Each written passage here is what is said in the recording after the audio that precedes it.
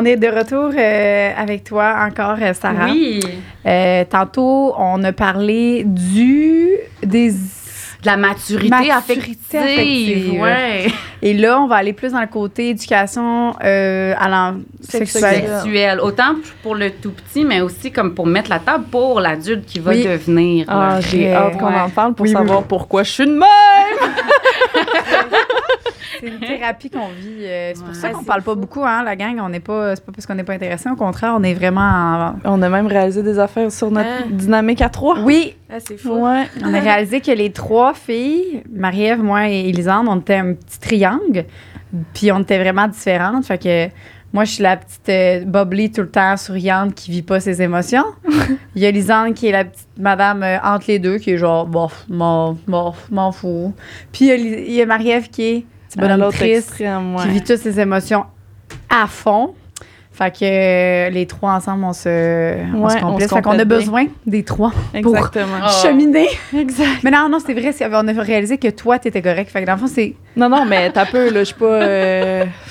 Fait que dans le fond, moi, il faut que je me tienne plus avec toi, c'est ça? Je pense que vous devriez venir me rejoindre au milieu, là, mais il n'y a jamais les extrêmes, c'est jamais bon. Je vais pas me donner tout le mérite. Liz est pas au un milieu, scorpion certain, ma chum. C'est vrai que Liz, c'est un bon milieu. Les deux, t'es le gris. Je suis le noir, toi, t'es le blanc. Non, mais vous êtes contents parce que j'arrive avec du plaisir pareil. Mais là, oui, 100%. Ben là, moi aussi, je suis capable d'être de bonne humeur. Je sais pas broyer. Mais c'est pas ça qu'elle dit, en tout cas. Non, bref, on a appris beaucoup avec Sarah. OK? On a vraiment beaucoup appris sur nous aussi, puis sur l'éducation. Mais là, je suis full contente qu'on parle aussi de l'enfance. Fait qu'avant d'écouter cet épisode-là, on va leur dire, là, allez voir l'autre si vous l'avez pas encore vu. Oui. Mettons, là, parce il va que, fitter. Vraiment. Sexualité à l'enfance? Ouais. Ah, moi, j'ai une question tout de suite. Qu'est-ce que j'ai... ben là, y a-tu une intro à ça que tu voulais amener, ça? Une toune? Ouais, non, mais genre... Non. Fait un numéro musical, là, comme cabaret. Ou une façon, mais OK, non, c'est bon. Je vais poser ma question tout de suite. Ben, c'est côté plus... c'est sûr qu'on se fait beaucoup poser, le côté masturbation et tout, là, les enfants. C'est premièrement, je sais que, tu sais, il y a un âge qui peut peut-être sonner des petites cloches ou quelque chose, tu sais. Non? Non, il n'y a pas d'âge. Dans le fond, là, la découverte c'est réglé. du corps, la découverte des organes génitaux, ben, ça s'inscrit dans la découverte du corps. Tu sais, pense à ta fille, quand elle était bébé, là, quand elle a découvert ses poings. Puis là, elle les avait tout le temps dans la bouche. Puis là, elle regardait ses mains. Là, elle découvrait ses mains. Puis là, après ça, elle a découvert qu'elle avait un nombril. Puis là, elle levait son chandail tout le temps pour montrer son nombril. Puis elle était donc bien fascinée par son nombril. Un moment donné, c'est peut-être pas encore arrivé. Toi, je pense que tu disais tantôt qu'elle n'a pas commencé à se toucher la vulve. Ben, ça va venir un moment donné qu'elle va découvrir sa vulve. Elle va découvrir que, ben, c'est plutôt plaisant. Ou même il y en a qui trouvent ça vraiment désagréable. Il y en a il y en a qui sont plus sensibles que d'autres. Puis eux, on va le voir vite quand on leur change la couche. Là, ils aiment vraiment pas ça. Puis ils aiment pas qu'on mette la débarbouillette, en tout cas. Mais il y en a qui vont découvrir plus tôt que d'autres. Ça peut être un hasard. Là. Les garçons, généralement, ça arrive un petit peu plus tôt parce que c'est un organe externe. Hein? Fait que le pénis, ben je dis garçon. Encore une fois, là, je veux pas tomber dans les stéréotypes. Les personnes avec un pénis. Oui, c'est ça. On comprend ça. Fait que le pénis, ben, il est là, il dépasse. Fait que, tu sais, c'est plus facile de le découvrir que la vulve. Fait que, tu sais, c'est ça. Chez les petits gars, on va le voir plus rapidement, mais... J'ai une question. Vas-y. Est-ce que les jouent dans le bedon avec leur pénis? Sûrement. Ah, je comprends pas. Je sais pas. Ben, imagine, ils sont dans le ventre, ils sont là. Qui se trient pas. Ben, peut-être. Parce qu'il y en a qui sucent le pouce déjà dans le ventre. On peut le voir, là, sucer le pouce. J'ai des vidéos de mon déco 3D. Il y en a un qui fait ça de même. Il y en a un qui fait un sourire. Il y en a un qui se fouille dans le nez. Non! Je te dis. C'est sûr qu'ils peuvent se jouer avec le pénis. Ben, c'est sûr qu'ils peuvent, mais tu sais... Mais c'est ça, ils n'ont pas le plaisir encore, j'imagine. Il n'est pas en train de... C'est ça, il n'est pas en train de se masturber. masturber comme un adulte. Ça c'est pas la même affaire. C'est vraiment un comportement exploratoire. Ben oui. Ils découvrent leur corps. Fait que, nous, on regarde ça avec nos yeux d'adultes, puis là, on interprète ça comme étant un geste sexuel, mais c'est vraiment de l'exploration, tout simplement. Là. Fait que, mais toi, si on différencie l'exploration de la masturbation. Parce que là, quand on est rendu que justement, moi j'avais 4 ans, je me mettais une brosse à dents électrique puis 4 jours sur le clit, là, je me masturbais. Ouais, ça, c'est... Là, ça, c'est-tu... Oui, ça, c'est de la masturbation. Puis... c'est bon. Puis, bon, mais... Tu sais, la masturbation, là où ça va devenir problématique puis inquiétant, puis tu sais, je veux pas rentrer trop dans les détails parce que moi, je suis psychoéducatrice, je suis membre d'un autre professionnel. Puis pour émettre des recommandations, il faut d'abord que j'aille évaluer une situation. Donc, j'avais fait une collègue de l'année, tu sais, c'est ça. On est tenu à une certaine rigueur dans notre pratique. Fait que je veux vraiment y aller dans des recommandations at large. Je veux pas aller trop dans le spécifique, OK? Mais là où on va s'inquiéter généralement chez un enfant qui se masturbe, mettons, à outrance, là, on va se demander, à quel besoin ça répond, dans le fond. Est-ce que c'est un enfant qui va se masturber pour s'auto-réguler? Tu sais, est-ce que ça peut être en lien à son alarme interne? Là, il cherche... On a parlé dans l'épisode précédent que les tout-petits sont pas capables de s'auto-réguler. Ils sont pas capables de calmer eux-mêmes leur petit système nerveux. Fait que s'ils sont en situation d'alarme, s'ils sont anxieux, s'ils sont envahis d'une émotion, ils vont trouver des fois des stratégies. Tu sais, les tout-petits, on leur met la suce, on leur donne leur doudou. Ils vont trouver leur confort, leur sécurité au sein d'un objet à ces enfants-là quand on leur apprend ça. Mais ce qu'on veut, c'est qu'ils trouvent leur sécurité au sein de notre relation, comme on voyait quand on parlait de la co-régulation. Sauf que là, justement, il y en a peut-être des enfants qui trouvent leur autorégulation, leur confort dans la masturbation, mais ils se sentent bien, ça change le mal de place, ça détend aussi. Tu sais, atteindre l'orgasme, ça amène un état de détente au niveau du système nerveux. On se sent donc bien relax après ça. Fait que quand tu es en état d'alarme, quand on vit du stress, puis qu'on se masturbe, qu'on a un rapport sexuel, puis qu'on atteint l'orgasme, ça fait du bien. Fait que c'est ça. Ça peut être une petite lumière à se demander. Dans le fond, c'est ça. C'est qu'on se demande si notre enfant, on a l'impression qu'il se masturbe beaucoup, souvent, puis que ça a l'air d'être comme sa principale porte de sortie quand il vit quelque chose de challengeant, là, c'est le temps, comme parent, de stepper in. De dire, OK, non, c'est moi qui devrais le sécuriser. Pas la masturbation, pas sa doudou, pas sa suce. C'est moi qui est cette personne-là qui est responsable de la sécurité physique et affective de mon enfant. Bravo. Fait que quand on perd notre pouvoir de sécuriser notre enfant au détriment d'un objet ou d'une action quelconque, d'un tic, tu sais, les enfants qui vont développer des tics ou qui vont... ronger les ongles à outrance, qui vont avoir des comportements compulsifs, des grosses rigidités. Ils cherchent à se réguler par le moyen qu'ils peuvent. Fait que c'est là qu'il faut vraiment stepper in et dire, OK, non, c'est ma job à moi. Là. Puis c'est trop tard à 27 ans, mettons? Jamais trop tard. Demande à ta mère, va dire. Non, mais moi, je me régule moi aussi. depuis que je suis née. J'étais dans l'autre à ma mère, je me mangeais les doigts, je pense, pour vrai. Ouais. Moi aussi. Mais il y a vraiment de quoi au niveau de l'oral, moi. Là. Oui, c'est ça. Parce que, tu sais, ça peut être de l'autorégulation, mais ça peut être aussi en réponse à un besoin sensoriel pour maintenir, par exemple, un niveau d'éveil. Tu sais, moi, souvent, quand je vais être en consultation puis j'ai besoin d'être très concentrée, je suis pas en train de prendre des notes parce que je suis trop concentrée avec ce qui est en train de se passer. Je me rends compte, je m'arrache les peaux. Fait que, vu que je sais que je dois gosser avec quelque chose pour maintenir un niveau d'éveil qui va maintenir ma concentration, là, je vais gosser avec des objets sensoriels. Je vais m'occuper les mains, je vais prendre un crayon. Tu sais, je dois m'occuper, je vais gosser avec ma bague. Depuis tantôt, je suis de même tout le long. Parce que tu veux être concentré. Mais ça peut être aussi parce que, justement, ça t'alarme, ça éveille des choses en toi, puis là, tu essaies de te réguler. Ça peut être ça. Il y a plusieurs raisons qui peuvent expliquer pourquoi on ronge nos ongles. Mais juste de dire, lâche tes doigts, lâche tes doigts, lâche tes doigts, ça, c'est d'intervenir en surface sur le comportement. Ça sert à rien. OK? Ça sert à rien, OK? C'est pas beau moi, maman dit, c'est pas beau des filles pas d'ongles, là. Qu'est-ce que je m'y ronge encore plus. Elle m'a déjà dit, Moi, quand je vois quelqu'un qui se ronge les ongles là, en public, là, je trouve que c'est l'équivalent que si je le voyais manger ses crottes de nez. Ah bon? Hein?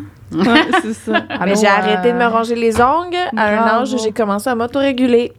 Ouais. Bravo. Tu vois? Mais j'ai arrêté de me ronger les ongles à l'âge de 24.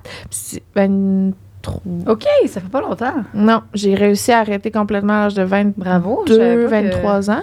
Puis c'est niaiseux, là, mais c'est ça qui m'a prouvé que j'allais être capable d'arrêter de boire. Parce que c'était comme de voir que j'étais capable de prendre une habitude que j'ai eue toute ma vie puis de l'arrêter.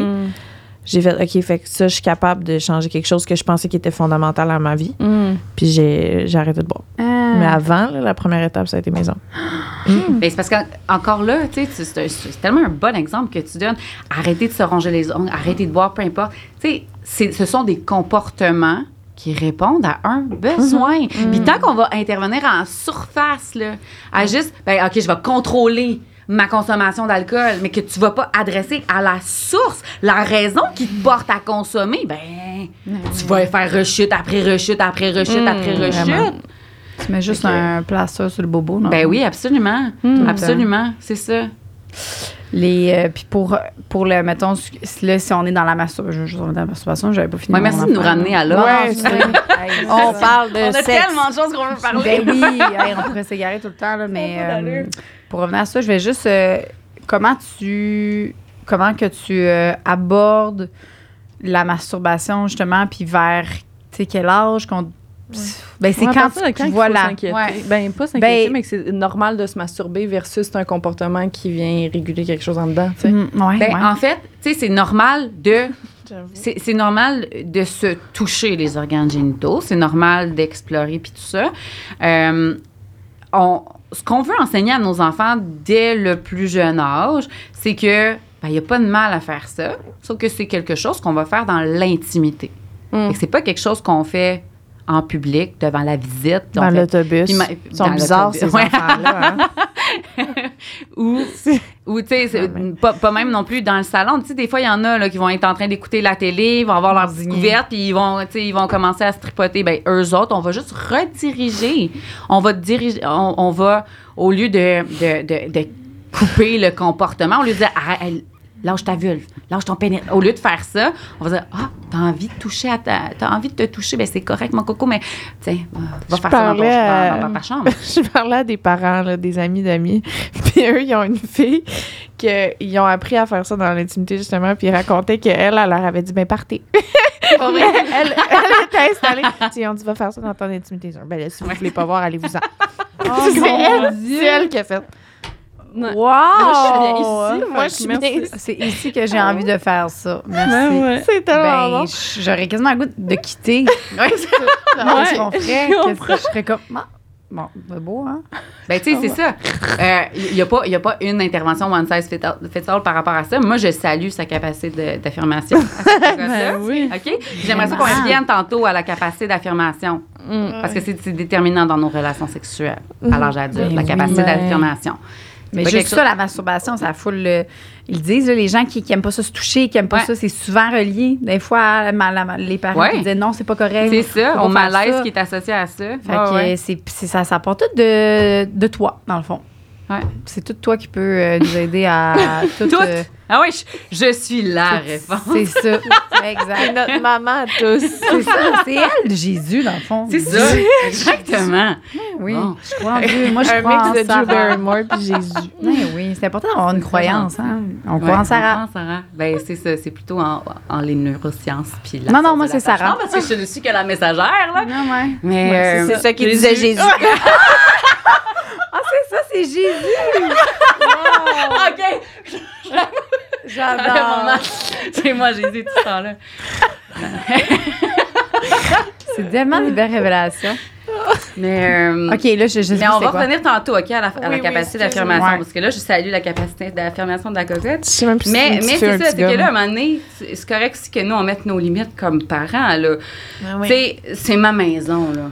Ma fille, elle va pas me dire où aller quand y aller. C'est moi qui est en charge. Il y a une hiérarchie dans une famille, OK? Les parents sont en charge. La maman canard, c'est elle qui décide de où qu'ils vont les bébés canards. Fait que, tu sais, ça se peut là, que je dise « Ah, ben non, ma cocotte, là, moi, je m'en ai écouté la télé. » Tu sais, si toi, t'as envie de te masturber, c'est dans ta chambre que ça va se passer, ma chérie. C'est correct de faire ça aussi. Mais tu sais, si t'avais l'intention d'aller préparer le souper ou whatever, puis que, tu sais, tu peux lui faire prendre la sortie du changement. Si c'est correct, tu sais. Qu'est-ce que tu fais si ta fille a 12 ans et te dit « j'ai envie de coucher avec quelqu'un ». T'sais, est-ce que, selon toi, il y a un âge pour aller expérimenter sa sexualité? Est-ce qu'encore à cet âge-là, c'est trop jeune puis il faut que tu gardes ton lien de... Il n'y a pas une réponse one size fits all, encore une fois. Parce que, tu sais, c'est ça, la sexualité, c'est supposé être le fun, puis c'est normal qu'à l'adolescence, on soit en comportement exploratoire. C'est normal qu'il y ait des pulsions sexuelles. Ils ont les hormones dans le tapis. Puis, on veut pas... plus on va les empêcher d'explorer, plus ils vont aller le faire dans des contextes dangereux. On veut pas qu'ils fassent ça dans une ruelle, sur une banquette arrière d'un char ou whatever. Tu sais, on veut qu'ils fassent ça dans leur safe space. Moi, personnellement, je préférerais que ma fille perde sa virginité dans sa chambre, chez elle, en sachant que s'il y a quelque chose qui se passe pas comme on voudrait, que ses parents vont être là. Tu sais, je préfère que ça se fasse dans un contexte sécurisant, que ça se fasse dans un party, dans la chambre de son ami ou vite dans les toilettes de l'école. Tu sais pas s'il y a un condom, que tu sais pas exactement. Fait que c'est vraiment important de comprendre que il n'y a pas un enfant pareil. Il y en a qui vont perdre leur virginité super tard, puis il y en a d'autres que ça va être super tôt. Moi, ce que j'invite les parents à faire, c'est d'ouvrir la discussion, justement. Et déjà là, si ta fille vient te voir pour te dire qu'elle a envie de coucher avec quelqu'un, ben c'est que vous avez un lien qui est sécurisant. Ça veut dire qu'elle n'a pas peur d'aller te voir pour parler de sujets un petit peu plus tabous, on va se le dire, là. Fait que ça, c'est vraiment cool. Puis à ce moment-là, moi, je rentrerais même pas avec une opinion, mais plutôt, je me placerais en position de curiosité. Ah, OK. Mais parle-moi. Premièrement, je renforcerais le fait qu'elle soit venue me voir. Donc, hey, je suis contente que tu m'en parles. Tu sais, c'est cool. C'est cool que tu sois venue me jaser de ça. Ça démontre la confiance qu'elle a envers toi. Puis justement, de tomber dans le pourquoi là? Est-ce qu'elle le fait parce qu'elle tripe sur le gars puis qu'elle pense qu'elle l'aimera plus si elle le fait pas? Est-ce que... Tu sais, il y a plein de raisons qui peuvent motiver pourquoi elle a envie de coucher avec son petit chum. Parce que tous mes amis le font. Ouais, c'est ça. Oh mon Dieu! Exact. Il y a plein de raisons. Elle l'avait pas dit, là, peut-être que là, justement, elle l'aurait faite puis pour les mauvaises raisons. Puis là, elle va le faire quand même, puis c'est correct. OK, c'est parce que là, je parle vraiment... Je fais comme si c'était la question d'une amie, là. C'est clairement ma question à moi. Là. J'ai perdu ma virginité à 12 ans. Puis clairement, là, à l'âge adulte, je suis capable de réaliser que c'était pas pour les bonnes raisons, tu sais. C'était vraiment pas parce que j'avais une pulsion sexuelle, là. C'était vraiment parce que j'avais un besoin de reconnaissance, puis que je voulais pas que mon chum me laisse, puis parce que je le trouvais donc hot, là, tu sais. Fait que si t'avais amené cette Mais j'en ai parlé à ma mère que je voulais coucher avec, puis tout, pour ça? Tu avais-tu dit pour ça? Je pense pas, mais non, tu savais pas que c'était pour ça à ce moment-là. C'est ça, à ce moment-là, j'étais pas... J'ai un besoin de reconnaissance profond parce que mon enfant intérieur est blessé, là. J'étais pas là. Ouais, j'avoue. J'étais juste comme... Fait que comment tu réagis à ça? Comment tu... C'est ça, en tant que parent, tu fais comme, OK, c'est... Go for it. Nos enfants, là...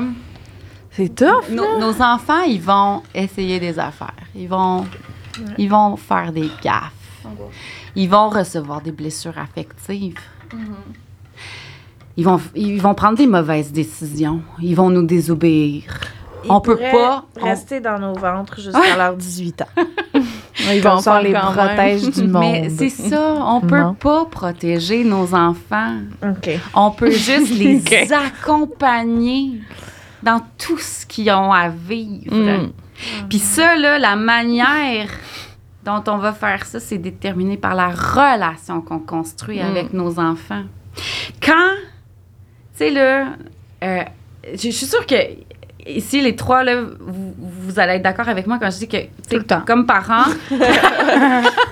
comme parents, on veut que nos enfants puissent compter sur nous toute leur vie. Et que s'il arrive de quoi, qu'ils peuvent nous appeler à n'importe quelle heure du jour ou de la nuit, qu'ils peuvent être honnêtes avec nous, puis tout nous dire. On veut ça.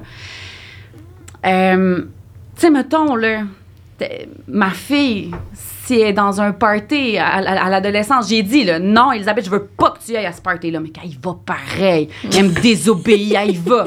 Puis là, au party, il y a un gars qui est gosse, il est tout le temps après, puis là, il est pas bien. Elle est pas bien avec ça, là. Mais si moi, là, j'ai pas une bonne relation avec elle, tu sais, elle a peur de moi parce que je l'ai élevée à coup de punition puis de conséquences. Qu'à chaque fois qu'elle avait de la misère à faire quelque chose, je l'aidais pas, je la punissais. Chaque fois qu'elle faisait une crise, au lieu de l'aider dans sa crise, je la punissais. Chaque fois qu'elle faisait une gaffe, j'y montrais que j'étais pas fière d'elle. Ben, elle m'appellera pas. Elle va me dire, non, j'appellerai pas maman, elle va me tuer. Alors que moi, je veux qu'elle m'appelle. Je veux même pas qu'elle se pose la question. Je veux qu'elle dise, je vais appeler maman, elle va venir me chercher, elle va savoir quoi faire. Ma mère, ça va être la réponse à mon problème. Quand je disais dans l'épisode précédent, tes problèmes, c'est mes problèmes, t'es pas tout seul là-dedans. Ben, c'est ça, pour toute la durée de la vie. Mais ça commence dès la petite enfance. T'as de la misère à t'endormir, mon amour. Mais t'as pas besoin de savoir comment t'endormir. Viens, moi, je sais quoi faire pour t'endormir. Viens, je vais t'aider. C'est pas ça qu'on voit, là. On voit des techniques d'endormissement autonome, mais endors-toi! Si tu dors pas, moi, je ferme la porte, là, puis appelle-moi plus. Qu'est-ce que tu dis au monde qui vont dire, ben là, toute sa vie va être à maman, tu sais? C'est maman, c'est la solution. Il y a rien non, mais c'est ça. Qu'est-ce que tu vas dire à ces gens-là? Dans le fond, là, c'est qu'il faut comprendre que l'autonomie puis l'indépendance, ça se construit à l'intérieur de la dépendance. En fait, c'est que nous, là, on est le port d'attache de nos enfants. Ils vont aller naviguer sur le petit bateau. Ils vont aller traverser plein de tempêtes. Plus ils vont être outillés parce qu'on va les avoir accompagnés, plus ils vont être capables d'aller loin, puis d'affronter des tempêtes de plus en plus féroces.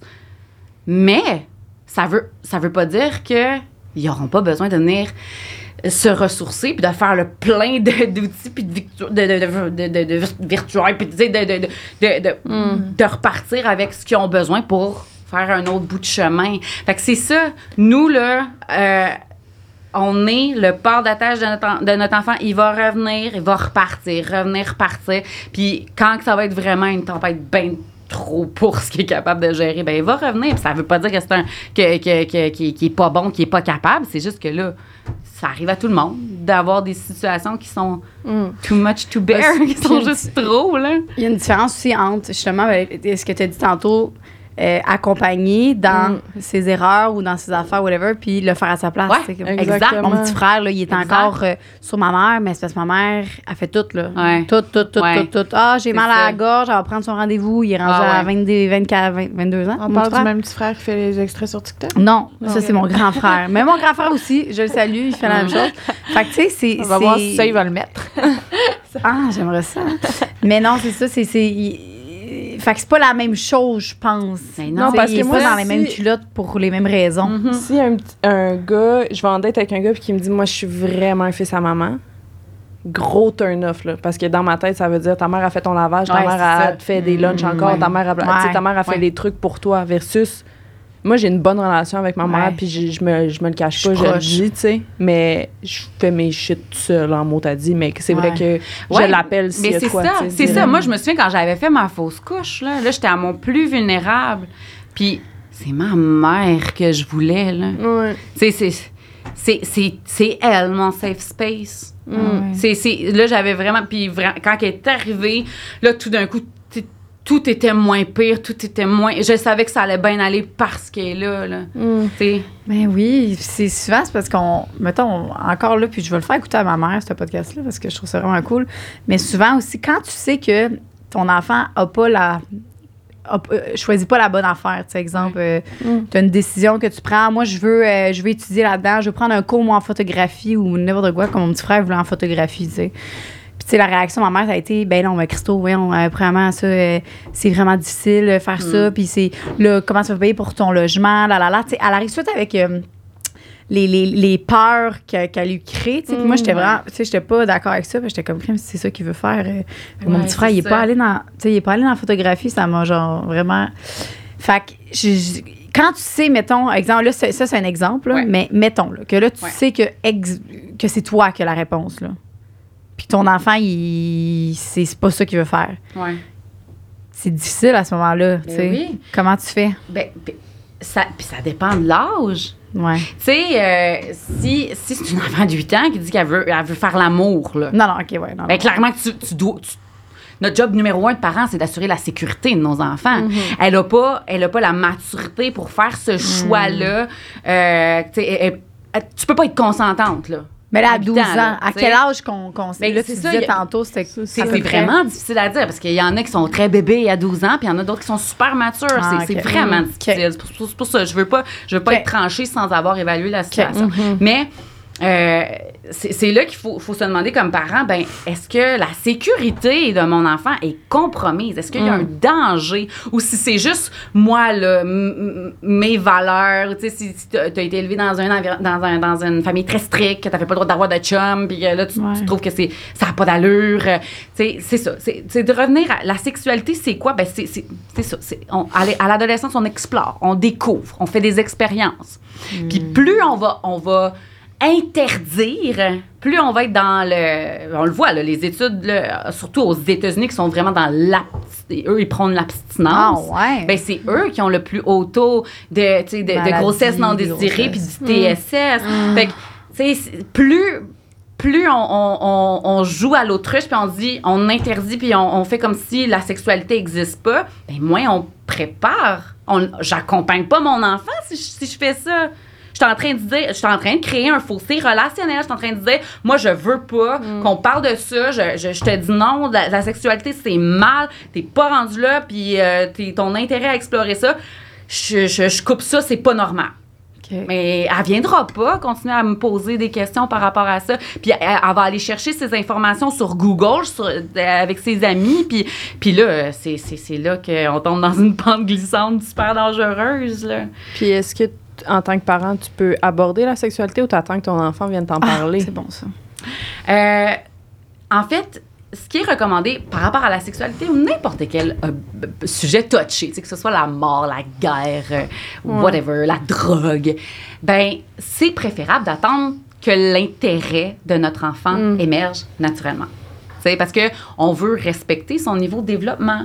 Puis comme on a parlé dans l'autre podcast, ils ont toutes pas le même rythme de développement. Chaque personne a son développement propre. Il y en a qui vont poser des questions à 4 ans de comment on fait les bébés, puis il y en a d'autres que ça leur passe pied par-dessus la tête, puis ils sont pas rendus là. Si tu ne poses jamais de questions, puis que, mettons, justement, là, ta fille est rendue, je sais pas, 14 ans, whatever, tu sais, puis que moi, j'ai jamais posé de questions à ma mère, est-ce que c'est bien de à ce moment-là, à un certain âge, d'amener la discussion? Oui, c'est ça. Tu peux amener la discussion. Puis là, moi, ce que je recommande, parce que, tu sais, ça se peut là, qu'il y a des parents qui vont nous écouter, qui vont dire « OK, je me rends compte que peut-être que j'ai pas le lien que je voudrais avoir avec mon enfant. » C'est toujours rattrapable, OK?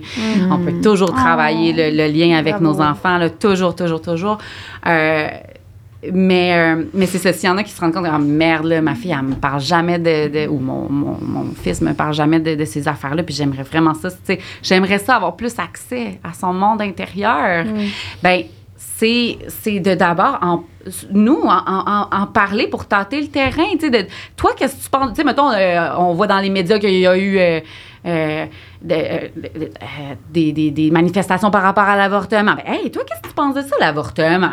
D'ouvrir la discussion. Toi, qu'est-ce que tu penses de ça, les gens qui ont des relations sexuelles super jeunes? Tu sais, juste de voir, encore une fois, on se place en position de curiosité, pas de « moi, j'ai la vérité infuse, puis je vais te dire comment faire ».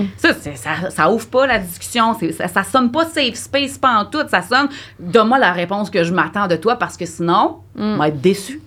Notre lien affectif est menacé par rapport à cette réponse-là, tu sais. Fait que c'est vraiment important de juste y aller. Curiosité. On lance la discussion, puis tu sais, au lieu de forcer à ce que l'enfant parle de soi, ça peut être de parler de notre propre vécu, de soit notre propre expérience ou des expériences de nos amis, ou justement, comme je disais, de se baser sur ce qu'on voit dans les médias ou dans les émissions de télé, ou, tu sais, il y en a tout un dans les émissions pour jeunes, là, dans leur série ça se présente. Oui. Mettons les parents qui sont comme je suis pas ton ami, je suis ta mère. Ouais. Ou moi. C'est correct, on n'est pas amis. OK. On n'est pas amis. Toi, quelqu'un qui dit à l'inverse, moi, je suis amie avec mon enfant. Toi, c'est qu'il faut vraiment comprendre cette hiérarchie-là, là. OK? Des amis, c'est une relation vraiment égalitaire. Quand tu es ami avec quelqu'un, tu peux rely sur la personne, puis la personne peut, tu peux compter sur la personne peut compter sur toi. Tu peux être vulnérable, puis la personne va prendre soin de toi et vice-versa. Ça, c'est une relation d'amis. Okay. C'est horizontal. Okay. Mais une relation par enfant, c'est vertical. Nos enfants peuvent pas prendre soin de nous. Il faut pas que nos enfants prennent soin de nous. Il faut pas que les enfants répondent à nos besoins. Il faut pas que les enfants se sentent responsables de nos émotions. C'est nous le safe space. Okay. C'est nous, on doit se présenter comme la réponse, comme étant la personne qui est là pour l'aider, peu importe la raison. Ouais. Oui, avec le chandail rose dans le fond. Merci. Si des parents se chicanent devant les enfants. C'est super insécurisant pour un enfant, ça. Fait qu'il faut se chicaner dans la chambre à coucher. Le plus possible. Le plus possible. Puis, tu sais, mettons, là, tu sais, on est des humains, hein. Fait que c'est sûr, des fois, qu'on va être envahi d'une émotion devant nos enfants. Puis c'est de comprendre qu'une émotion d'un adulte, ça peut être vraiment épeurant pour un enfant. Parce que, tu sais, nous, on est le pilier de nos enfants. On est les personnes qui assurent leur sécurité, leur survie. Fait que si l'enfant se dit « Whoopalaï, mon parent est vulnérable. mon parent... Fait que c'est qui d'abord qui assure ma sécurité? Là? Fait que c'est très alarmant pour un enfant. Fait que quand on a un moment de vulnérabilité, c'est important de dire à nos enfants, justement, « Hey, là, moi, tu me vois pleurer, hein? Tu te demandes pourquoi je pleure. Tu sais, souvent, les enfants vont arriver, puis ils vont faire un câlin. « Oh, maman, t'as de la peine, va te faire un câlin. » Mais à ce moment-là, c'est important de reprendre notre position. Là, les rôles sont inversés. C'est l'enfant qui est en posture de lit, puis nous, on dépend de l'enfant. Wow! C'est pas ça qu'on veut, là. Fait qu'on reprend notre l'autre. « Hey, mon chéri, tu me vois pleurer, hein? Mais moi, je suis une grande personne, puis moi, là, inquiète-toi pas, là, je pleure parce que ça me fait du bien. J'ai le serpent dans les mains. J'ai le serpent dans les mains, puis ça me fait pas peur, moi, un serpent. » Pour revenir à notre analogie, pour ceux qui n'ont pas écouté l'épisode de... c'est correct de pleurer. Fait que c'est correct de montrer nos émotions, mais de montrer que là, mon émotion, ma chérie, là, elle va passer. Regarde, je suis capable de me consoler moi-même. T'as pas besoin. Toi, t'as pas besoin de me consoler, ma cocotte, là. Moi, je suis une grande personne, je suis capable de me consoler toute seule. Mon émotion, elle va sortir de mon corps, puis ça va être fini. Tu vas voir. OK, puis là, je suis encore ta maman. Là, je vais pleurer, là, je vais tout sortir les larmes de mon corps, puis hop, on va faire le souper, puis je suis encore disponible pour m'occuper de toi. Je suis disponible pour assurer ta survie, même si je suis vulnérable en ce moment pour x, y raison, tu sais. On peut pas ne pas être vulnérable, jamais, c'est impossible. Mais on se doit d'être sécurisant tout le temps pour nos enfants. Parce que sinon, c'est là que l'alarme va apparaître. Puis quand un enfant est alarmé, apparaît tous les problèmes de comportement. L'insécurité chez nos enfants, ça pop en problème de comportement. C'est là qu'il y a plus de crises, plus d'irritabilité, des problèmes de dodo. Ils sont plus à fleur de peau. Ils cherchent à tout décider, tout contrôler. Puis les rigidités vont embarquer. Fait que c'est ça. C'est important qu'on ait cette image-là là, de la hiérarchie. C'est les parents qui sont responsables de la relation, qui sont responsables de la sécurité. Là. J'ai une affaire, puis après ça, on retourne à la sexualité. OK? Après ça, je m'excuse parce que je vais l'oublier. Sinon. Mais ça a rapport avec la sexualité. C'est ça l'affaire. Ouais. C'est ça. On peut pas se sentir en sécurité dans une relation de couple ou dans un partenariat sexuel, whatever. Ça, on peut pas se sentir en sécurité si le sentiment de sécurité là, affectif dépend dans le contexte dans lequel on a grandi.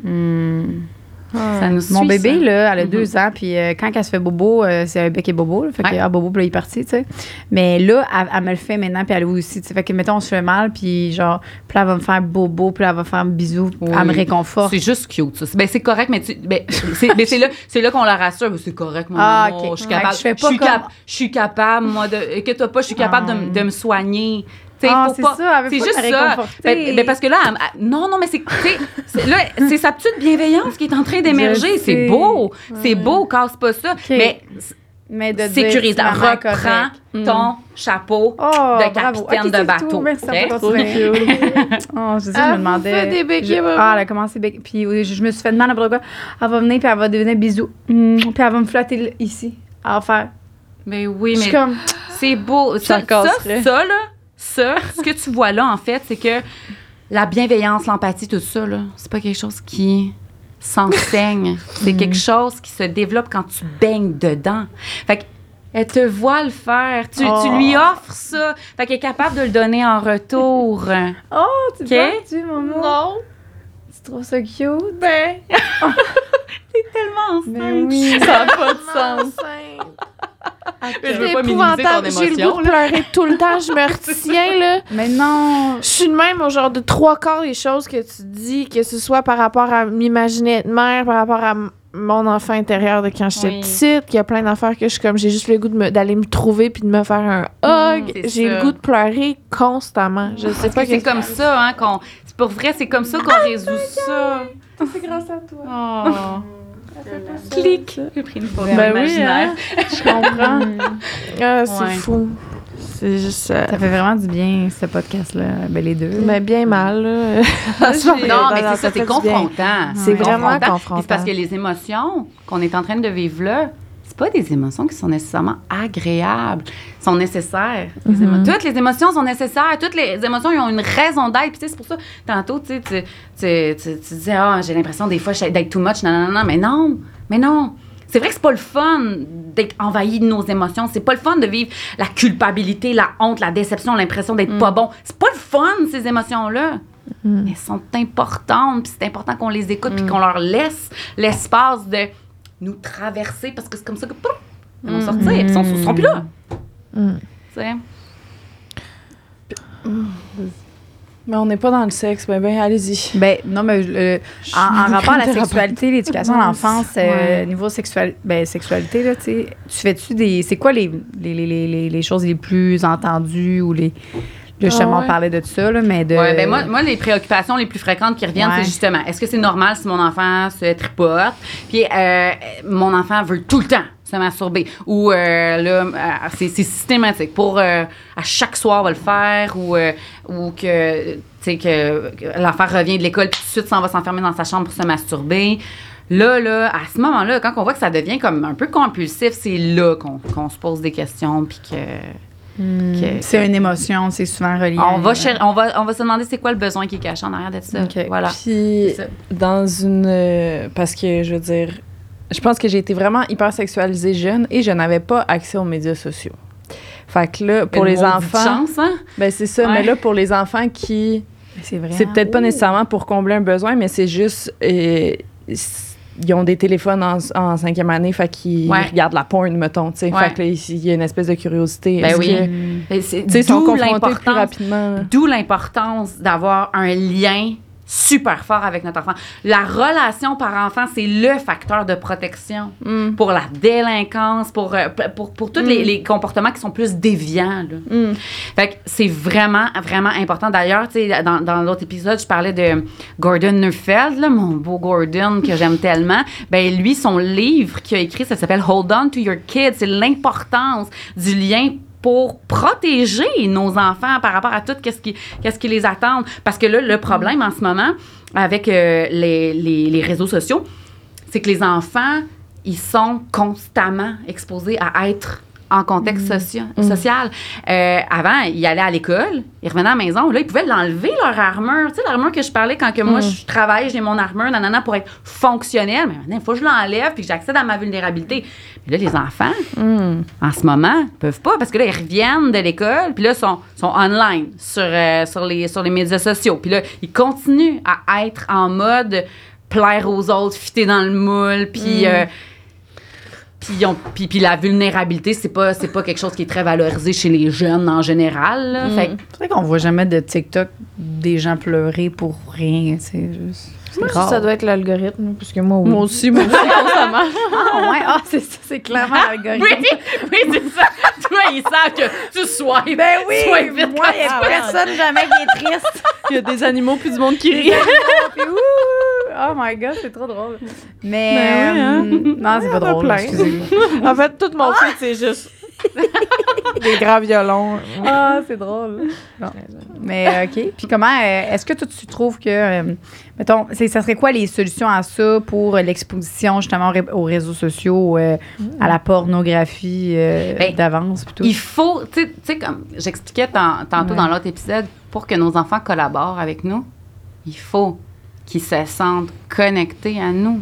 Fait que si j'émets une opinion par rapport à quelque chose, puis que mon enfant, il n'a pas son instinct d'attachement activé envers moi, là, ben ça se peut que mon opinion, il trouve que c'est de la merde, puis qu'il décide de faire sa propre affaire, parce qu'il est en train de devenir sa propre personne. Hein, puis il n'y a rien qui dit « je suis ma propre personne », comme de faire complètement le contraire de ce qu'on dit. Fait que surtout à l'adolescence, c'est là que c'est full important d'être dans la connexion avec nos enfants, pour que cette loyauté-là demeure, pour qu'on reste la réponse, pour que quand on dit quelque chose, notre enfant, par loyauté, il ait envie de prendre, tu sais, pour du cash ce qu'on dit, tu sais. Fait que c'est... Puis encore là, c'est pas en forçant ça dans la gorge de notre enfant, puis en le punissant, ou en lui faisant des menaces, ou en le menaçant, tu verras plus tes amis, ou non, tu pourras plus sortir, ou je mets un... Je t'enlève ton sel, tu n'y auras plus accès. C'est pas en étant dans des pratiques éducatives comme ça qu'on favorise le lien. Au contraire, il va se braquer encore plus. Fait que c'est en étant dans la connexion, en ramenant la curiosité plus que l'opinion pure et dure. Puis en expliquant aussi que ça, c'est pas la réalité, puis en expliquant les vraies choses. Il y a aussi le bloquer, là, tu sais, il y a des affaires que tu peux pas avoir Facebook. Oui, les contrôles parentaux, là, c'est bien correct. Contrôle, cette affaire-là. Fait que ça, tu le recommandes. Ben oui. Là, tu pas il faut, dans le fond, il faut qu'on serve un peu de filtre aussi, là. Tu sais, on va pas exposer on va pas les jeter dans la gueule du loup. Si on sait qu'il y a des sites qui peuvent être problématiques, ben on va limiter l'exposition à ça. On peut cadrer, tu sais, sans empêcher l'enfant d'avoir accès à des écrans, mais on peut réglementer un petit peu leur utilisation, là, tu sais. Fait que tout en ayant... Puis c'est ça, c'est important de savoir c'est quoi que nos enfants consomment sur leur téléphone. C'est quoi qu'ils regardent. Puis encore là, c'est avec l'attitude de curiosité plutôt que de police qu'on va avoir nos réponses. Tu sais, si je me montre curieuse au TikToker que mon enfant aime, ben là, je risque bien plus d'avoir une ouverture puis d'avoir de l'information sur qu'est-ce qu'il regarde, plutôt que si c'est cave, là. Tu regardes tout le temps des affaires de monde qui déballent des affaires. C'est donc ben pas intéressant. Si j'ai ce discours-là, ben c'est sûr que mon enfant va dire, bon, ça l'intéresse pas, pourquoi j'y en parlerais anyway, tu sais. Elle trouve ça cave. Elle trouve ça cave ce que je regarde. Fait que je vais me cacher. Je vais aller le regarder en cachette, tu sais. Fait que c'est ça, l'ouverture, la curiosité, c'est vraiment là, super important d'avoir comme attitude comme parent. C'est bon. Pour la transsexualité chez les jeunes, la transidentité, est-ce que toi, tu as accompagné des parents qui comment tu J'en ai eu quand j'étais au CLSC, je me souviens, là, j'avais été appelée à intervenir dans 2 dossiers où il y avait des enfants que, visiblement, là, il y avait des questionnements par rapport à leur identité de genre, qu'ils disaient, là, tu sais, c'était des enfants de 4-5 ans qui disaient qu'ils voulaient être le genre opposé. Puis j'avais dû les référer parce que c'était pas mon expertise, puis je voulais vraiment qu'il y ait le service adapté à leurs besoins. Mais le bout de chemin que j'avais fait avec les parents, c'était plutôt décoaché par rapport au fait qu'on ne veut pas imposer à nos enfants d'être quoi que ce soit. Tu sais, le travail que je faisais avec les parents, c'était plus en... C'est fait que j'intervenais pas auprès de l'enfant directement. C'était plus avec le parent. Puis là, c'est qu'on ratissait large. Là, on tombait dans ben, tu peux pas... Tu sais, si t'as un chihuahua, ben tu peux pas en faire un golden retriever, là. Même si t'essayes bien fort. Il va pas les ramener les canards à la chasse, là, ton chihuahua, là. Tu sais, ça arrivera pas, là.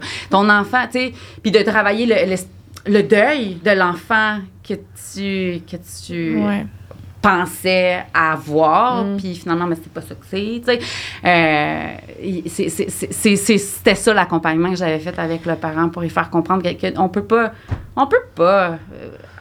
faire pousser l'enfant comme nous, on voudrait qu'il pousse. On peut juste soutenir son développement puis l'amener à fleurir au meilleur de son potentiel, mais on peut pas changer la nature. Qui veulent s'habiller. Les enfants qui sont pas nécessairement trans mais qui veulent juste... on en voit de plus en plus, les enfants qui portent des robes, qui s'habillent de peu importe. Là, Puis ça, là, comme parents, des fois, quand on est inconfortable avec ça, ben ça reflète nos propres craintes. On a peur que nos enfants se fassent intimider. On a peur qu'ils fassent rire d'eux. On a peur qu'ils se fassent traiter de non, puis tout ça, tu sais. Puis là, on veut que l'enfant se conforme à la société pour le protéger, dans le fond, de ces blessures affectives-là. Comme j'ai dit plus tôt, on peut pas les protéger des blessures affectives. Ils vont en recevoir, nos enfants. On peut juste les accompagner là-dedans. Fait que s'il veut mettre des souliers en paillettes, ton petit gars, là, ben qu'il les mette. Puis s'il revient en pleurant parce qu'il a fait rire de lui, ben là, le réflexe de beaucoup de parents, c'est de tomber en mode solution. On va trouver une solution à ça. Là. Qu'est-ce que tu pourrais leur dire? Qu'est-ce que tu dois faire quand un enfant rit de toi? OK, tu vas aller voir un adulte ou tu lui dis-lui, qu'est-ce que tu dois dire? Ça, là, ça répond à notre besoin de fixer la situation. Mais quand on fait ça, on montre à l'enfant que, justement, son émotion est dangereuse. Alors qu'on veut aller le rejoindre. « Ah, il t'a dit ça? Mon Dieu, moi, si quelqu'un me disait ça, j'aurais tellement envie de pleurer. » Tu peux-tu proposer d'aller l'aider à casser la gueule? Absolument. Mais tu sais, honnêtement, là, c'est sûr que si j'apprends que ma fille est victime d'intimidation, mon côté maman ours va embarquer, puis je vais avoir envie, là, de réagir. Moi, c'est qui? C'est quoi son adresse? C'est ça. C'est contre-productif. C'est contre-productif. Nos enfants, ils ont besoin... Tu sais, l'émotion qu'il n'a pas pu vivre à ce moment-là, parce que là, clairement, qu'il s'est mis une armure là, pour faire son tough devant tout le monde qui le niaise. Faut qu'il vienne la vivre avec maman. C'est ça. Je veux être son safe space. Son port d'attache, il va revenir. On va enlever ça, cette armure-là, puis vas-y, déverse-toi, mon pitou. Là. Moi, je suis le contenant qui est là pour recevoir le trop-plein.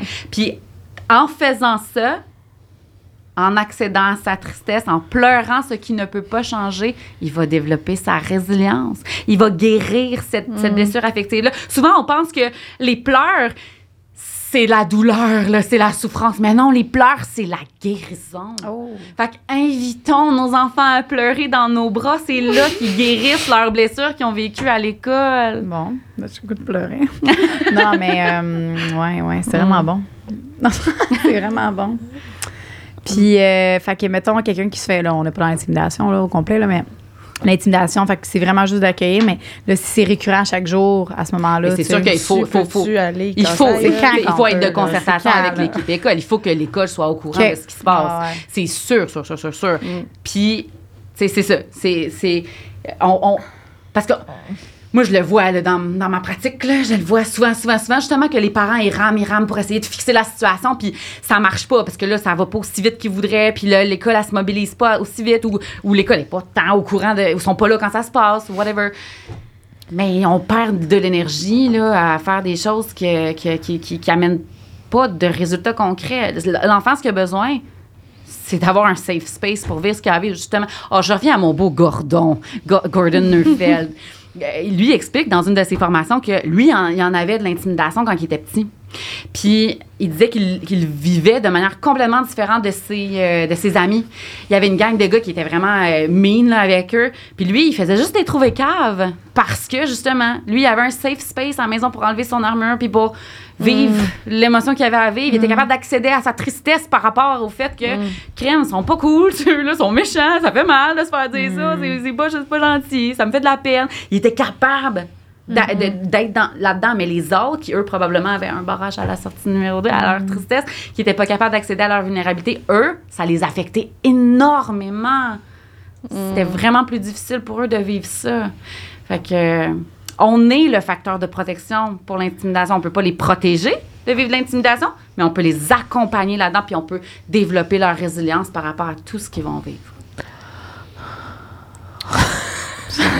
C'est ça, je disais, on pourrait l'acheter puis qu'elle soit avec nous tout le temps, genre. Une petite parade dans ta poche. Ben oui. Puis pour revenir à la sexualité aussi. Oui, c'est pas facile. Ouais, je sais, mais ça a tout le temps rapport. C'est tout ce que tu dis par rapport à l'enfant puis qui a juste besoin d'un safe space. Je veux dire, c'est nous dans toutes nos relations. Là. Je regarde, j'ai des amitiés que j'ai juste envie de me confier puis qu'on m'écoute. Si la personne est tout le temps en train d'essayer de trouver des solutions à mon problème, je suis gossée puis je me ferme puis j'en parle plus. C'est ça. J'ai juste besoin que tu fermes ta gueule, que tu m'écoutes. Genre, si tu essayes de me dire, moi, à ta place, je ferais ci, je ferais ça, j'en parlerai plus. Puis imagine. Là, tu parles des solutions, là, Lisa, mais imagine que t'es en tabarnane, je fais attention parce que mon autre professionnel va m'écouter. Imagine, t'es vraiment, vraiment, vraiment maudit, là. Puis là, quelqu'un qui te dit... Ben, tiens, prends une balle de stress, souffle prends des grandes respirations. Tu sais, comme ce qu'on fait avec nos enfants. Va dans ton point calme. Montre-moi, tu es quelle émotion sur le tableau d'émotions. Coup de poing dans la Mais c'est horrible. C'est pas ça qu'on a besoin. C'est pas ça qu'on a besoin. C'est juste de la vivre. Tu as besoin de vivre ton émotion. That's it. Tu n'as pas besoin d'être sorti de ton émotion. Tu n'as pas besoin de changer ton émotion. T'as juste besoin de la vivre, that's it, là. On dirait que quand quelqu'un se confie à nous, en tout cas, on dirait que la personne, elle vient se confier à moi, fait qu'elle veut que je l'aide, tu sais, ou que... Pourquoi qu'on fait ça?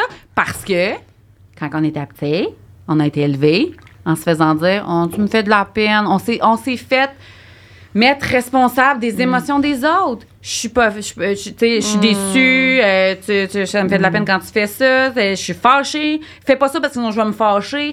Quand on place notre enfant responsable de nos émotions, ou qu'on dit, regarde le visage de ton frère, comment il a de la peine parce que tu veux pas jouer avec lui. Quand on place nos enfants responsables des émotions des autres, ben on l'enligne droit vers ce qu'on appelle la codépendance. La codépendance, on est toutes là-dedans, là, je suis sûre. Là. C'est de se sentir responsable, justement, là, du bien-être puis de l'émotion des autres. Puis j'arrive ça a rapport avec la sexualité, là, mais tu sais, mettons, là, ton chum revient de travailler, puis là, il y a une mauvaise journée de travail. Mais tout de suite, le réflexe de main du monde, c'est de « Ah, mon Dieu, mon amour, j'ai-tu fait quelque chose? » On pense qu'on est responsable de son émotion, qu'on a fait quelque chose qui a pu causer ça. Puis là, il va dire « Ben non, là, c'est mon boss. » Mais malgré qu'il va dire que c'est pas de notre faute, on va quand même se sentir responsable de le cheer up, de changer les idées. On veut y enlever le serpent. Comment qu'on adresse ça? Une fois, là tu l'as eu ton éducation. Tes parents, ils ont fait ce qu'ils pouvaient, là. Ouais. Là, t'es pogné avec ça. Une fois que t'es scrappé, là. Une fois que t'es bien scrap, là, puis t'as l'impression que si une personne a de la peine dans ta vie, c'est parce que tu y as fait de la peine. Tu vas voir que c'est beaucoup dans des relations positives, justement. Tu sais, dans l'épisode sur les relations toxiques, quand elle expliquait qu'on guérit de schémas toxiques en étant dans des relations positives, ben c'est la même chose. On veut vivre des nouvelles expériences où il y a des gens qui vont nous dire, justement, « Hey, non, c'est correct, là, ça t'appartient pas, mon amour. Ça t'appartient pas, mon ami, là. Tu sais, là, j'ai juste besoin de vivre mon émotion. Inquiète, t'as pas besoin, là. T'es là, puis c'est juste... Juste être là, ça me fait du bien, mon ami. C'est correct, tu sais. » Ça, d'une part, de vivre des expériences positives par rapport à ça, ça va nous aider à changer nos perceptions, mais aussi en parlant à notre enfant intérieur, en se disant à nous-mêmes ce qu'on s'est peut-être pas fait dire quand on était petit, là. Puis, il y a une neuropsychologue américaine qui donnait l'image, j'oublie son nom, là, mais elle donnait l'image du court de tennis pour aider à visualiser que les émotions de l'autre personne est de l'autre bord du filet, puis toi, tu es de ton bord du filet. Tu peux accompagner la personne, tu peux être là, mais ça reste de son bord, là, tu sais.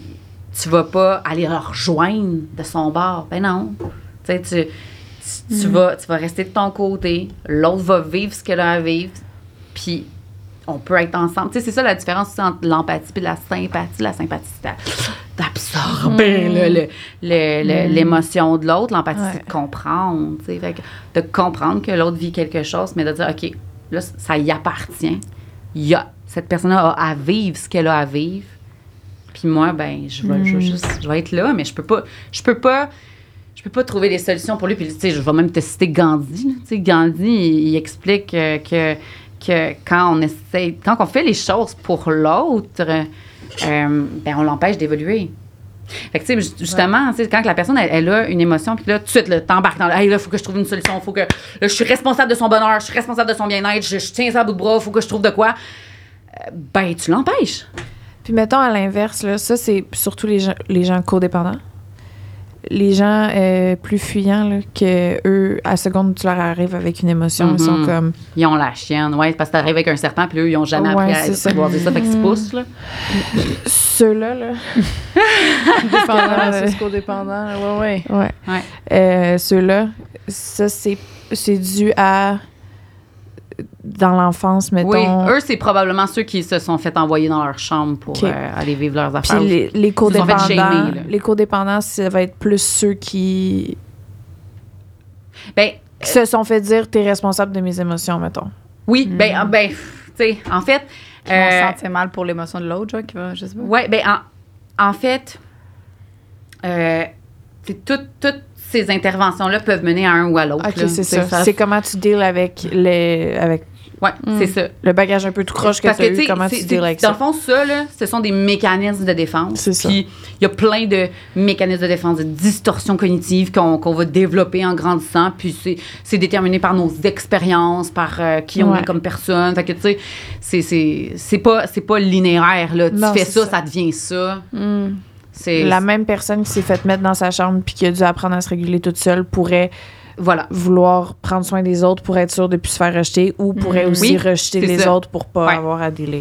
Oui, c'est ça. Puis là, ce que ça donne, mettons, dans une relation amoureuse, dans des rapports sexuels, ben c'est ça. C'est, tu sais, moi, j'en ai tellement d'exemples. Là, moi, je pense à une fille que je connais que elle couchait avec un gars, puis le gars, sans crier gare, il a décidé de tomber en pénétration anale, puis elle a eu mal, mais mal. Puis elle l'a pas dit parce qu'elle voulait pas le turner off. Elle voulait pas casser le mood. Elle voulait pas... Tu sais, elle se sentait responsable de l'atteinte de l'orgasme de ce gars-là. Tu sais, le chantage affectif, là, tu sais, quand les gars, ils vont dire qu'ils ont les blue balls, ben ils nous mettent responsables de leur bien-être. Alors que, wow! La seule et unique personne sur la Terre qui est responsable de ton bien-être, c'est toi. La seule et unique personne qui est responsable de tes émotions, c'est toi. Tu sais, je peux être là pour t'accompagner, je peux être là pour t'aider, tu sais, mais je suis pas responsable de... Mais c'est aussi quand que tu te permets de dealer comme ça, tu permets aux autres de dealer de la même manière, dans le sens... Ouais. Tu sais, j'ai pas d'exemple concret, là, mais... mettons, je dis au monde, ben... Regarde, tes émotions, ça m'appartient pas. En même temps, je donne la permission de pas prendre les miennes. C'est ça. C'est que, mettons, là... mettons que, tu sais, tu dis quelque chose. La personne, elle prend mal. Ouais. Bon. Ben, c'est son émotion. Ouais. OK, on va prendre un exemple. Si t'es dans la bienveillance, là, mettons que t'es un petit trou de cul, mais là, à un moment donné... Mais tu sais, on le voit beaucoup en ce moment, moi, je trouve, dans l'humour, là. Tu sais, les gens s'offusquent parce que là, la joke était... Tu sais, je pense à Rosalie Vaillancourt. Ça fait longtemps de ça, mais moi, ça m'a vraiment marqué, là. Au Poisson d'avril, elle avait fait comme joke sur Instagram que son producteur, je pense, l'avait mis enceinte. OK. Puis dans les commentaires, il y avait du monde qui disait « Oh mon Dieu, c'est tellement inadéquat. Il y en a qui essayent d'avoir des enfants puis qui sont pas capables. Puis là, toi, tu ris de ça. » Puis moi, je venais de vivre une fausse couche. Là, moi, j'étais là-dedans all the way. J'essayais de retomber enceinte puis ça marchait pas. Puis j'avais de la peine. Puis à chaque cycle que j'avais mes règles, j'étais détruite. Puis pourtant, j'avais pas été offusquée par ça parce que je savais que Rosalie Vaillancourt est pas responsable de mes émotions. Rosalie Vaillancourt, c'est une humoriste, ça fait des jokes. Si la joke résonne à l'intérieur de moi puis me fait vivre quelque chose, je suis responsable de me dire « Whoopalaï! Hey, ça me touche, ça me blesse, ça me fait vivre quelque chose. Je vais accueillir cette émotion-là, puis je vais me poser des questions. À quoi qu'elle sert, cette émotion-là? Elle sert à quelque chose. J'ai quelque chose de non résolu à l'intérieur de moi, puis je vais aller chercher de l'aide si j'en ai besoin. Ou, tu sais, je vais résoudre ça, tu sais. Mais c'est pas à Rosalie Vaillancourt à arrêter de faire des jokes pour être donc bien sûr que personne vive des émotions. C'est parce que c'est ça, là, on est dans une société qu'on veut donc bien pas que le monde vive des émotions parce qu'on pense que c'est dangereux, là, les émotions. Mais c'est pas ça, c'est pas dangereux. Tu choisis à quoi tu t'exposes aussi, là, à un moment donné. Là, si Rosalie Vaillancourt te trigger, mute, là, one follow, là, Chris. Tu sais, à un moment donné, elle a pas... Puis, tu sais, en même temps, j'ai full d'empathie pour cette personne-là parce que la personne qui a fait ce commentaire-là, ben, elle devait être super souffrante. Mais c'est ça, c'est que... Sauf en cachette, mais, Chris. Non, c'est pas vrai. C'est ça, t'as pas d'attention, va chercher de l'aide, mais là, c'est qu'elle cherche des coupables. Elle se sent pas mal, puis elle tombe dans la sortie numéro 3, dans la pulsion d'attaque. Là, elle va donner de la merde. Au lieu d'accéder à sa tristesse, puis de dire ça fait mal, mon Dieu, ça fait juste me mettre d'en face que moi, je suis pas capable d'avoir un bébé, puis Caroline, que j'en voudrais un mot, que ça me fait de la peine, tu sais. C'est tellement... En tout cas, moi, ça m'a empower beaucoup de réaliser que personne n'avait le contrôle sur le fait que je sois heureuse ou triste, puis qu'à la fin de la journée, c'était tu sais, là, pas dans le sens de... t'es triste, c'est toi qui fais le choix d'être triste. Ça, non, c'est comme fuck off. Tu passes une bonne ou une mauvaise ouais. journée, genre. Ouais, tu sais, je sais pas, je suis comme... Ça m'empower beaucoup de me dire... ces gens-là, ils n'ont pas le contrôle sur la fin de la journée, comment moi je décide de dealer avec mes émotions. Il va en avoir, je vais ressentir la colère, je vais ressentir la tristesse, ça ne m'appartient pas, c'est passager, ça va partir, je vais vivre autre chose, puis c'est correct. On va me dire, c'est pas de la faute à personne. Oh mon Dieu, ça soulage, là. Ouais. C'est épouvantable. En tout cas. Oui, puis c'est ça. Toi, c'est un cheminement que tu as fait, mais il y en a qui ont vraiment... Il y aurait intérêt à faire ce cheminement-là aussi là, pour arriver à cette prise de conscience-là, parce que eux-mêmes, ils vont mieux aller. Moi, c'est ça que je vois dans mon entourage. Ceux qui sont les plus difficiles à vivre, là, ceux qui sont les plus explosifs, puis qui vont être... qui vont rejeter le monde quand ça fait pas leur affaire, là. Mais c'est eux les plus souffrants, dans le fond. Ben oui. C'est eux qui sont pognés avec... ce ressentiment-là dès qu'on va pas dans le même sens qu'eux, là. Fait que c'est ça, c'est des gens qui ont besoin d'aide pour être capables d'accéder à leur tristesse par rapport à ce qu'ils font pas leur affaire, à ce qu'ils font pas leur affaire. Pendant vraiment longtemps, ça... Excuse. Vas-y. Ben c'est juste pour finir là-dessus, pendant longtemps, ça m'a vraiment trigger le monde qui était là. Moi, je donne tout le temps, puis je reçois jamais rien en retour. Genre, ces gens-là, là, j'entendais cette phrase-là, puis c'est quelque chose que j'ai entendu souvent du monde autour de moi. Est-ce que ça me gossait parce que j'étais comme, ben, donne rien, tabarnak, si t'es pour après ça te plaindre que t'as rien reçu, mais tu sais, genre, c'était tellement une frustration que j'avais, puis avec du recul, tu sais, comme, je comprends que ça peut être frustrant quand que toi, en tout cas. Mais si tu lâches prise, là, puis que tu fais « je donne parce que j'ai envie de donner, je ne donne pas quand je n'ai pas envie de donner », jamais tu vas avoir l'impression que tu donnes de l'over parce que tu vas tout le temps te respecter. Sûrement que ces personnes-là qui disent ça, c'est que souvent, c'est sûrement qu'ils donnent sans vouloir vraiment. Tu sais, les gens, justement, qui « faut que j'aille déménager », puis que si tu sont tout le temps là « oui, je vais venir t'aider, je vais t'aider » mais qui n'ont pas nécessairement envie. Fait que c'est ces personnes-là qui vont c'est ça, après ça, parce que moi, quand je donne volontairement, mais je donne pas souvent, là, puis pas à tout le monde. Je choisis les personnes que je veux donner parce que crime... fait que ça fait que je dirai jamais ça, tu sais. Mais les personnes, peut-être, qui donnent trop alors qu'ils veulent même pas... qui sont pas tant... tu sais, qui veulent pas tant à l'intérieur. Tu le sens, c'est ça, c'est ce qu'on appelle les people pleasers. Puis ça, les people pleasers, ben on forge ça dès la petite enfance, là, justement, en utilisant des systèmes de récompense, puis quand on met beaucoup l'accent sur le renforcement externe plutôt que la validation interne, les bravo mon champion, puis go t'es capable, fais-en toujours plus. Ça nous crée des c'est de croire que l'amour est conditionnel. Tu dépends du renforcement externe pour avoir l'impression d'avoir de la valeur. Tu penses que l'amour se mérite, qu'il faut que tu atteignes un certain niveau là, de compétence, puis qu'il faut que tu te conformes aux attentes de l'autre pour mériter d'être aimé. Puis là, c'est le monde qui se demande, qui a toujours peur d'être pas suffisant. Fait que ça, pour en revenir à la petite cocotte que je disais, je salue sa capacité d'affirmation. Tu sais, si tu as tout le temps peur de décevoir l'autre ou de perdre l'amour de l'autre, ben, tu seras pas capable de t'affirmer. Ouais. Tu seras jamais capable. Puis, tu sais, quand on est enfant, tu sais, en tout cas, moi, j'ai vécu dans un environnement où le rouspétage, on n'avait pas le droit de faire ça. Là, moi, je me souviens, en 5e année, la prof, sa règle numéro 1, c'était pas de rouspétage.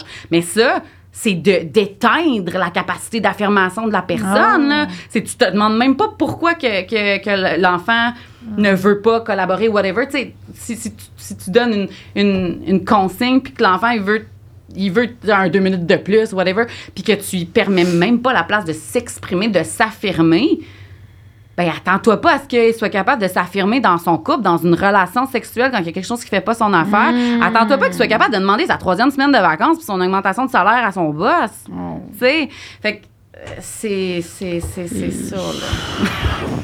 Qu'est-ce que t'allais dire? Banane, je sais plus, là. Ah oui, c'est parce qu'on parlait de la madame qui commente en dessous de Rosalie Vaillancourt. Ma mère me dit souvent quand j'étais jeune que j'étais responsable de mes actions, mais pas des réactions des autres. Ouais. Ça a changé ma vie, là, de penser à ça, sauf qu'il y a quand même des moments où je me sentais coupable, mettons, d'avoir posé une action parce que je recevais cette réaction-là, puis ma mère était comme, encore une fois, là, ma gourou, elle me posait tout le temps la question, est-ce que tu as fait quelque chose dans le but de blesser quelqu'un ou dans le but de, tu sais, puis si la réponse est non, mais t'es pas responsable de cette réaction-là, tu sais. Ouais. Puis moi, j'amènerais aussi un autre angle d'intervention par rapport à ça. Parce que là, ce que tu vivais, c'était de la culpabilité. Puis moi, je veux pas effacer ta culpabilité. Moi, je suis dans people pleaser, là. Moi, je fais partie de cette gang-là, mon t'as dit. Mais c'est ça.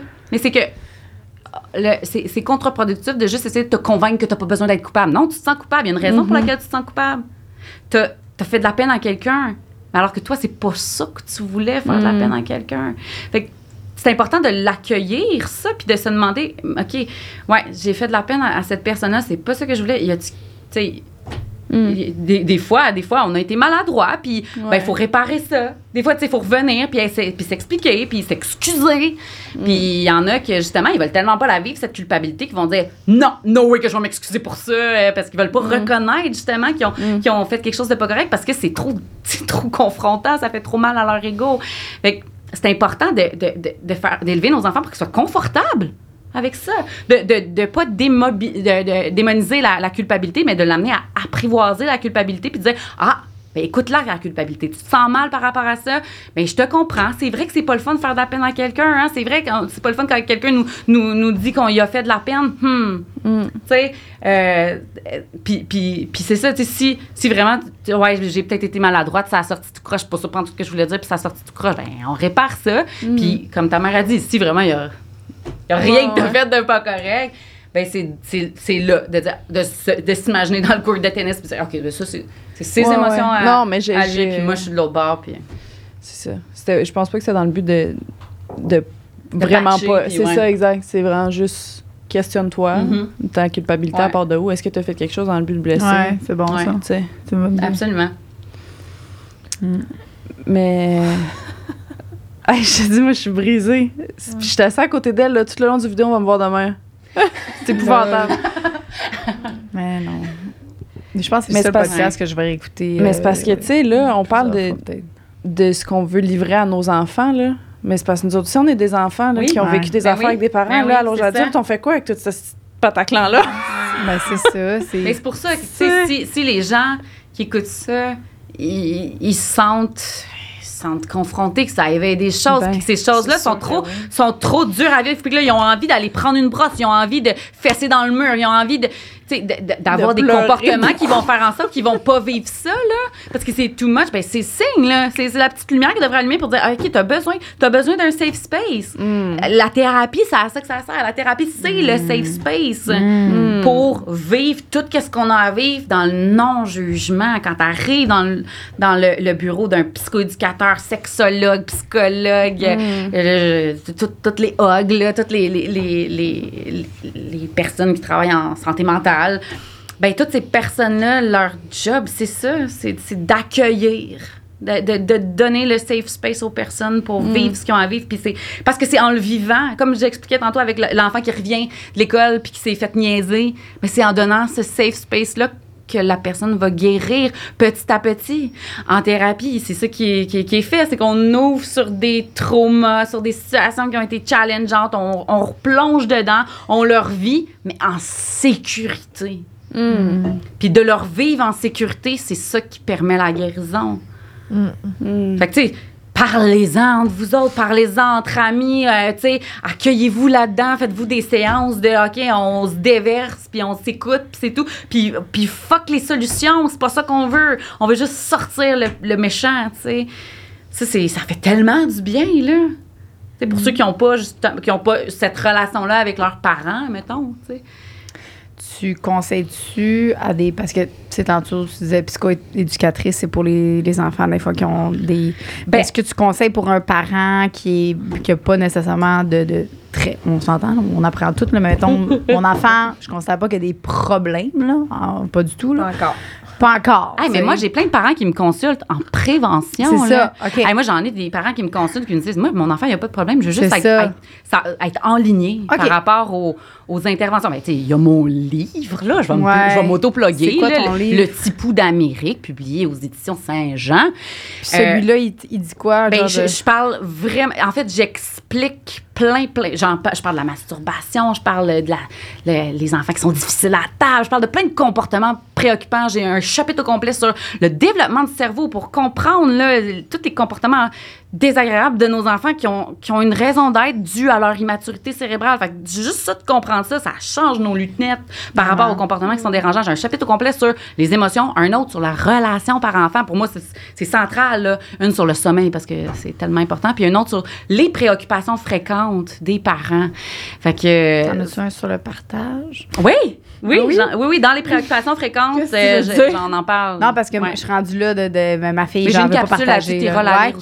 Sur mon je sais pas comment l'amener sans, tu sais, là, je veux pas l'obliger pour dire, genre, la chicaner quand elle partage pas. Mais en même temps, je veux qu'elle partage, mais elle veut pas. Oui, tu iras voir, puis j'en parle dans le livre. Yes, là, tu m'enverras le lien. Pas de trouble. Si ça m'intrigue. Fait que, où est-ce que, je veux pas éteindre le podcast, là, mais je veux juste savoir où est-ce qu'on peut te trouver. Me trouver physiquement, mon livre? Non. Mon livre est partout dans ton livre est partout. Okay. Je suis sur Facebook puis Instagram. Je suis aussi sur TikTok, mais je suis vraiment pas très active. Puis tu fais des capsules sur Instagram, hein? Sur Instagram, c'est plus du contenu infographique. Là. C'est plus des capsules visuelles, c'est des carousels de 10 slides avec des petites images. C'est très ludique, c'est très drôle. Moi, je me trouve drôle. Puis sinon, j'ai mon site Internet avec des formations en ligne qui sont dessus. Donc, ça, c'est... Tantôt, on parlait les matins difficiles, là, des fois, la séparation qui peut être challengeante. J'ai une formation là-dessus sur mon site Internet pour outiller les parents à mieux comprendre là, qu'est-ce qui se passe dans mon intérieur de petit pou puis comment faire pour susciter sa collaboration là, lors des matins plus difficiles. Fait que c'est ça. Fait que, je suis sur les médias sociaux, puis, mais je prends plus de clients. Fait qu'écrivez-moi pas, OK, pour de la consultation. Je prends plus personne pour l'instant. Mais c'est-tu une plateforme payante ou... Mes formations sont payantes. Ouais, mon livre aussi. Mais là. mes capsules, je publie à tous les mercredis sur mes médias sociaux. Fait que je donne de l'information à tous les mercredis là, sur un sujet différent. C'est pertinent même. Est-ce que, mettons, le contenu que tu proposes en ligne, est-ce que c'est aussi pertinent pour les gens qui sont pas parents, tu penses? Mes formations, j'en ai une sur le dodo, une sur l'intégration à la garderie, puis une sur les séparations. J'ai étudié 2 fois, ça, là? Non, OK. Puis, mais là, j'en ai une à venir sur les émotions. Puis celle-là, elle va être pertinente pour tout le monde, tout âge confondu, qu'on soit parent ou pas, là. On a tous été un enfant. Fait que ça nous parle. Exactement. Ça a tout rapport à quand on est enfant. Fait que c'est vraiment... Fait que celle sur les émotions, elle n'est pas encore prête, là. Mais quand elle va être disponible, celle-là, c'est sûr qu'elle va pouvoir s'adresser à tout le monde. Mais moi, je sais qu'il y a plein de monde d'adultes qui m'écrivent pour dire « Hey, j'ai pas d'enfant, mais je lis toutes tes capsules parce que je trouve ça intéressant. Ça me fait comprendre des affaires sur moi aussi. » Et ça, c'est vraiment intéressant, là. J'adore ça quand le monde me dit ça, là, qu'ils n'ont pas d'enfants, mais qui trouvent ça le fun pareil parce que ça les aide, eux, comme adultes. Je trouve ça très cool. Ben oui, parce que ça vient, comme tu dis, avec la confiance, avec le fait de s'exprimer dans notre sexualité. Il y a plein d'affaires là, que tu dis que c'est tout relié à notre petit enfant intérieur. J'ai un peu honte de dire ça, mais pendant le podcast, je pensais pas tant à ma relation avec mon fils que je vais avoir en tant que mère. Je pensais beaucoup plus à moi en tant qu'enfant. Ça commence comme ça. Ben oui. Ben oui. C'est normal aussi, tu sais. Faut que tu t'aides toi avant d'aider les autres. Exact. Je pense que c'est les réflexes naturels. Moi aussi, j'ai pensé à moi, mais aussi à Céliane aussi. Là, genre, c'est sûr. Et puis c'est normal parce que t'es dans le concret. Dans le concret, t'as des exemples. elle existe. Ben, il existe, là, mais elle est là. Mettons, s'il y a quelque chose que je retiens le plus, que je veux tellement être certaine, c'est qu'ils sentent tout le temps en sécurité avec moi parce que je réalise que moi, c'est peut-être ça qui a manqué. Ouais. Que je me suis pas toujours sentie en sécurité. J'ai souvent senti justement qu'il y avait des conditions à l'amour ou que je devais comme être agréable. Ouais. Puis moi aussi, ça a été vraiment dans le people pleasing, mais j'ai comme été à l'inverse. Je pense, moi, j'ai plus pris la 3e sortie à un moment donné, là, que j'ai juste fait consommation, m'en calisse, people pleasing, fuck tout le monde, c'est qu'est-ce qu'ils pensent parce que j'avais pas le choix, parce que ça m'affectait tellement fort. Fait que pour être... Je pense que ce que je retiens le plus de tout, là, c'est que je veux tellement qu'ils se sentent en sécurité avec moi. C'est, en tout cas, c'est ça. Mais c'est sûr que ça va être ça. On va espérer très fort. Sinon, je l'enverrai chez ma tante Jo, ma tante Marie. Oui. Ça va être ça. Parce que justement, vu que tu veux tellement, c'est ça que ça va être. Qu'est-ce que vous avez retenu le plus, vous autres? Qu'est-ce qui... Pour vrai, il y a plein d'affaires. Là, mais moi, c'était relié, les émotions, vivre les émotions, accepter les émotions. Tu vois, je m'en allais dans le même chemin que moi, que ça, c'est ça. Là, c'est ça qui je suis vraiment contente de l'avoir appris là. Ouais. Fait que c'est vraiment de vivre, d'accepter les émotions. Moi, c'est ça que je retiens le plus. Hey, c'est tough. Je pense que je réalise qu'il y a des affaires que je pensais qui étaient guéries à l'intérieur de moi qui clairement le sont pas. C'est ça. J'ai fait beaucoup de travail à essayer de ne plus être une sauveuse, puis de... Je suis vraiment le genre de fille qui, en couple, va payer une psy à son chum avant de me payer une psy à moi, tu sais. Ah ouais. Pour que, comme lui, il soit bien, puis que si t'es bien, je suis bien, puis, tu sais, de vraiment vivre à travers l'autre. Puis ça, j'ai beaucoup calmé ça, mais je réalise que je suis encore là-dedans beaucoup. De vouloir plaire, puis de vouloir aider les autres avant de m'aider moi. C'est ça. Qu'est-ce que t'as appris de ce qu'elle a dit pour régler ça?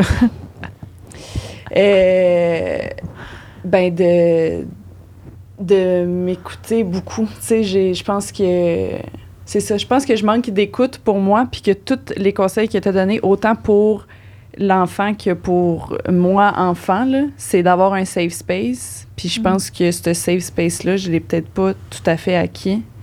Puis que je dois être mon propre safe space avant d'en... Il faut que je me permette de vivre des affaires, en fait. C'est ça. C'est de travailler sur mon safe space à moi, perso.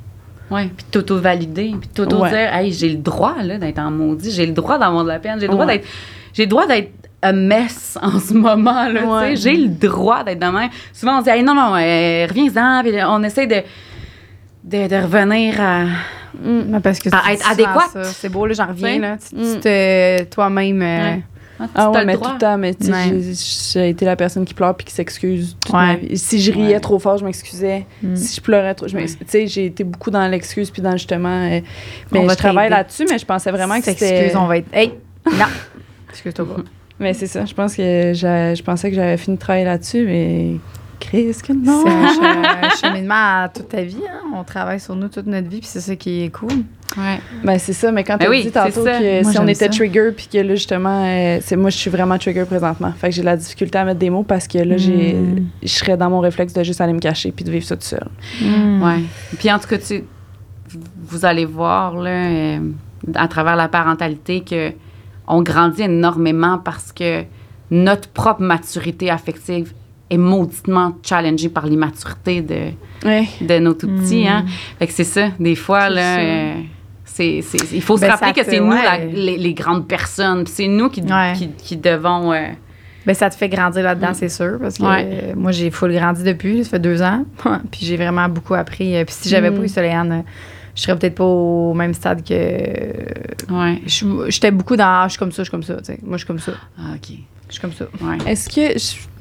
Puis on peut peut-être le garder pour l'after show, là, mais j'ai une dernière question. Qu'est-ce que tu penses du fait que... Tu sais, la relation grand-parent, petit-enfant versus parent-enfant, là. Ouais. Il y a beaucoup de comme... Tu vois ta mère, elle t'a élevé de même, puis là, maintenant que t'as un enfant, ta mère est donc bien fine puis cute avec la petite fille, tu sais. Ouais. Vache. C'est pas vrai, maman. Ouais, mais ils ont pas... C'est ça. C'est parce que c'est pas le même rôle. Ah, c'est ça. Ça a l'air que la récompense d'être maman, c'est un jour être grand-maman. Oh. J'ai déjà entendu ça. Ben, il y en a qui ne seront pas, là. C'est triste. Ouais. Mais, c'est vrai. Moi aussi, j'avoue, ma mère, je suis comme tabarouette. C'était un peu comme ça, moi. Ouais, c'est ça. C'est parce que la responsabilité n'est pas la même, genre. Ouais, c'est ça. C'est pas le même rôle. Pas en tout. Fait que, puis on peut faire écouter ça à nos mamans, tu sais. Ben Gang, hein? On va voir comment ils réagissent. Moi, je pense que ma mère va réagir. Ben là, c'est quoi? T'étais-tu malheureuse? T'étais-tu malheureuse? Ah, mais c'est ça. Il y en a beaucoup. Ben ça, elle va dire ça. Ça, c'est quand la culpabilité est too much to bear. Quand la culpabilité, là, elle fait mal. Fait que là, paf, on met notre armure puis on rejette ce qu'on entend. Mais c'est pour ça, là, il faut vraiment qu'on garde ça en tête. Là. La culpabilité, c'est notre ami, on le sait. Si on se sent coupable, c'est parce que dans le fond, c'est pas ça que tu voulais.